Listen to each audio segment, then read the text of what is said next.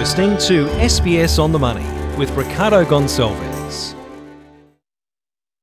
Hi everyone, it's your daily 10-minute business and finance news wrap for this Monday, the 28th of March 2022. Later, do investors care about the federal budget? We'll find out. But someone or a group of people that probably do are motorists, because there is talk of some relief for motorists in the federal budget. We've seen petrol prices at record highs recently. For more, I spoke earlier with Craig James. He is the chief economist at CommSec. Craig, as we head into the budget, addressing the rising cost of living will be a key issue for the government. And when it comes to petrol, can you explain just how much of a family budget fuel costs takes up and how it has changed recently?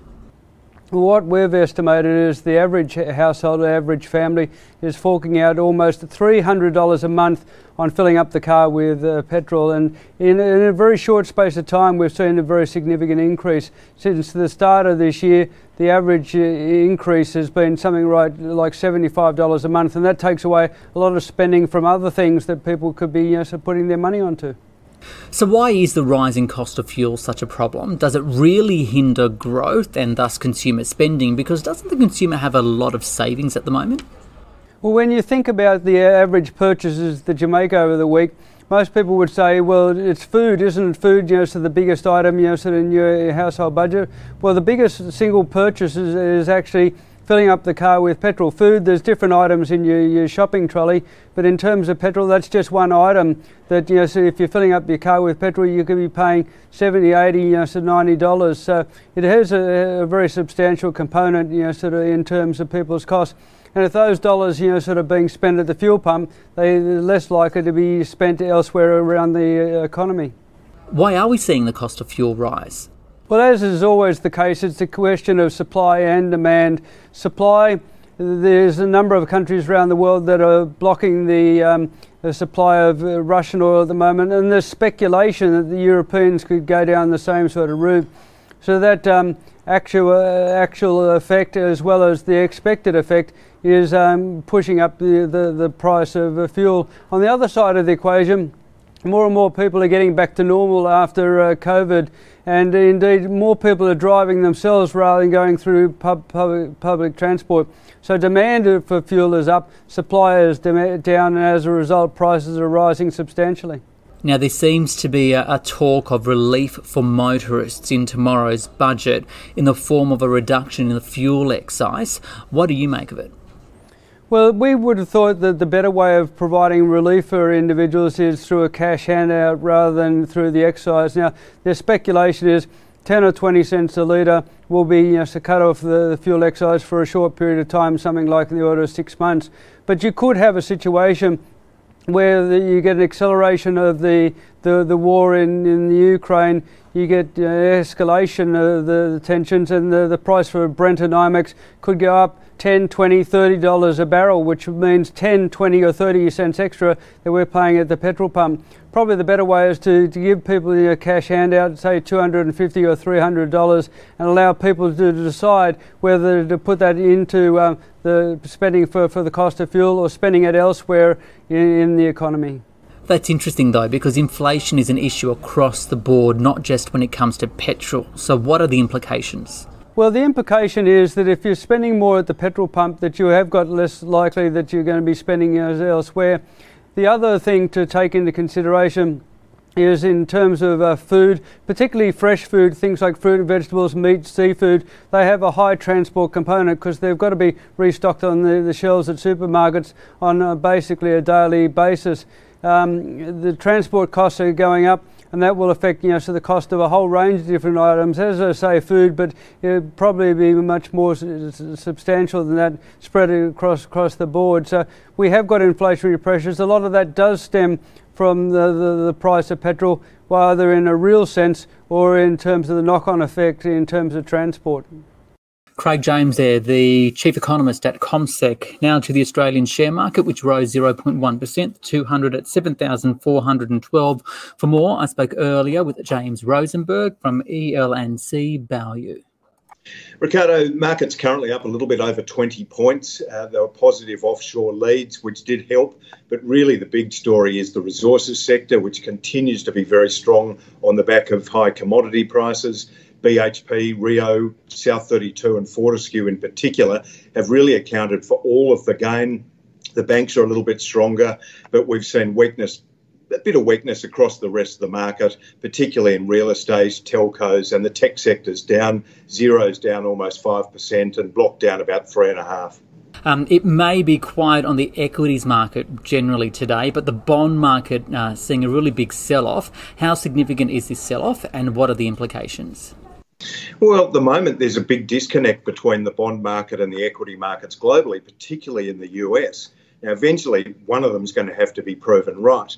If we do see continued falls in the bond market, namely interest rates rising, and particularly when we see real interest rates rising, that's got valuation implications for the equity market.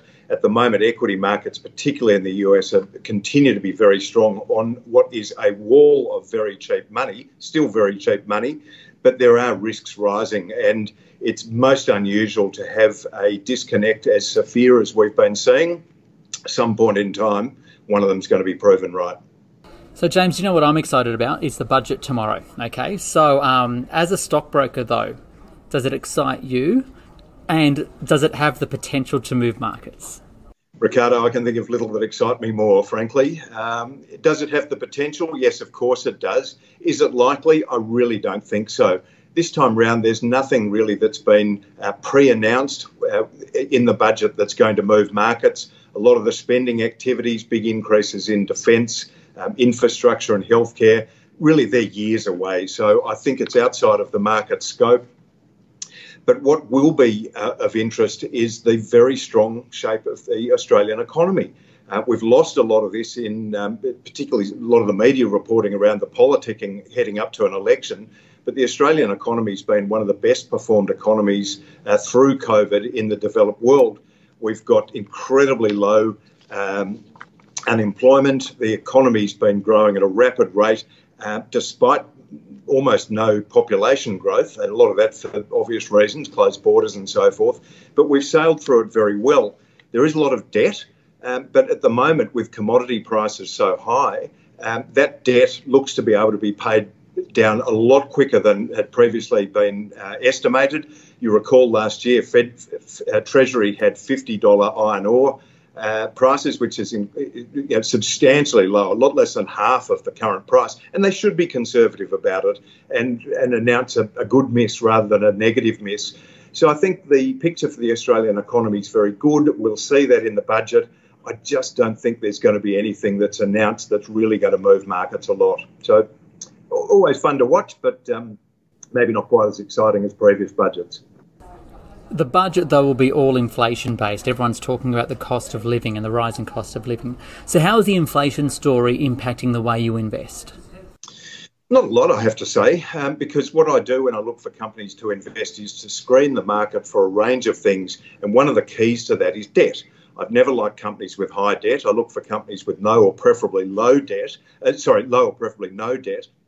because when we have inflation, interest rates follow, and companies with debt, of course, have got a much higher cost, but also it affects their valuation. I talked earlier when we were talking about the market about infrastructure stocks and real estate being sold down when we start seeing movements in the bond market.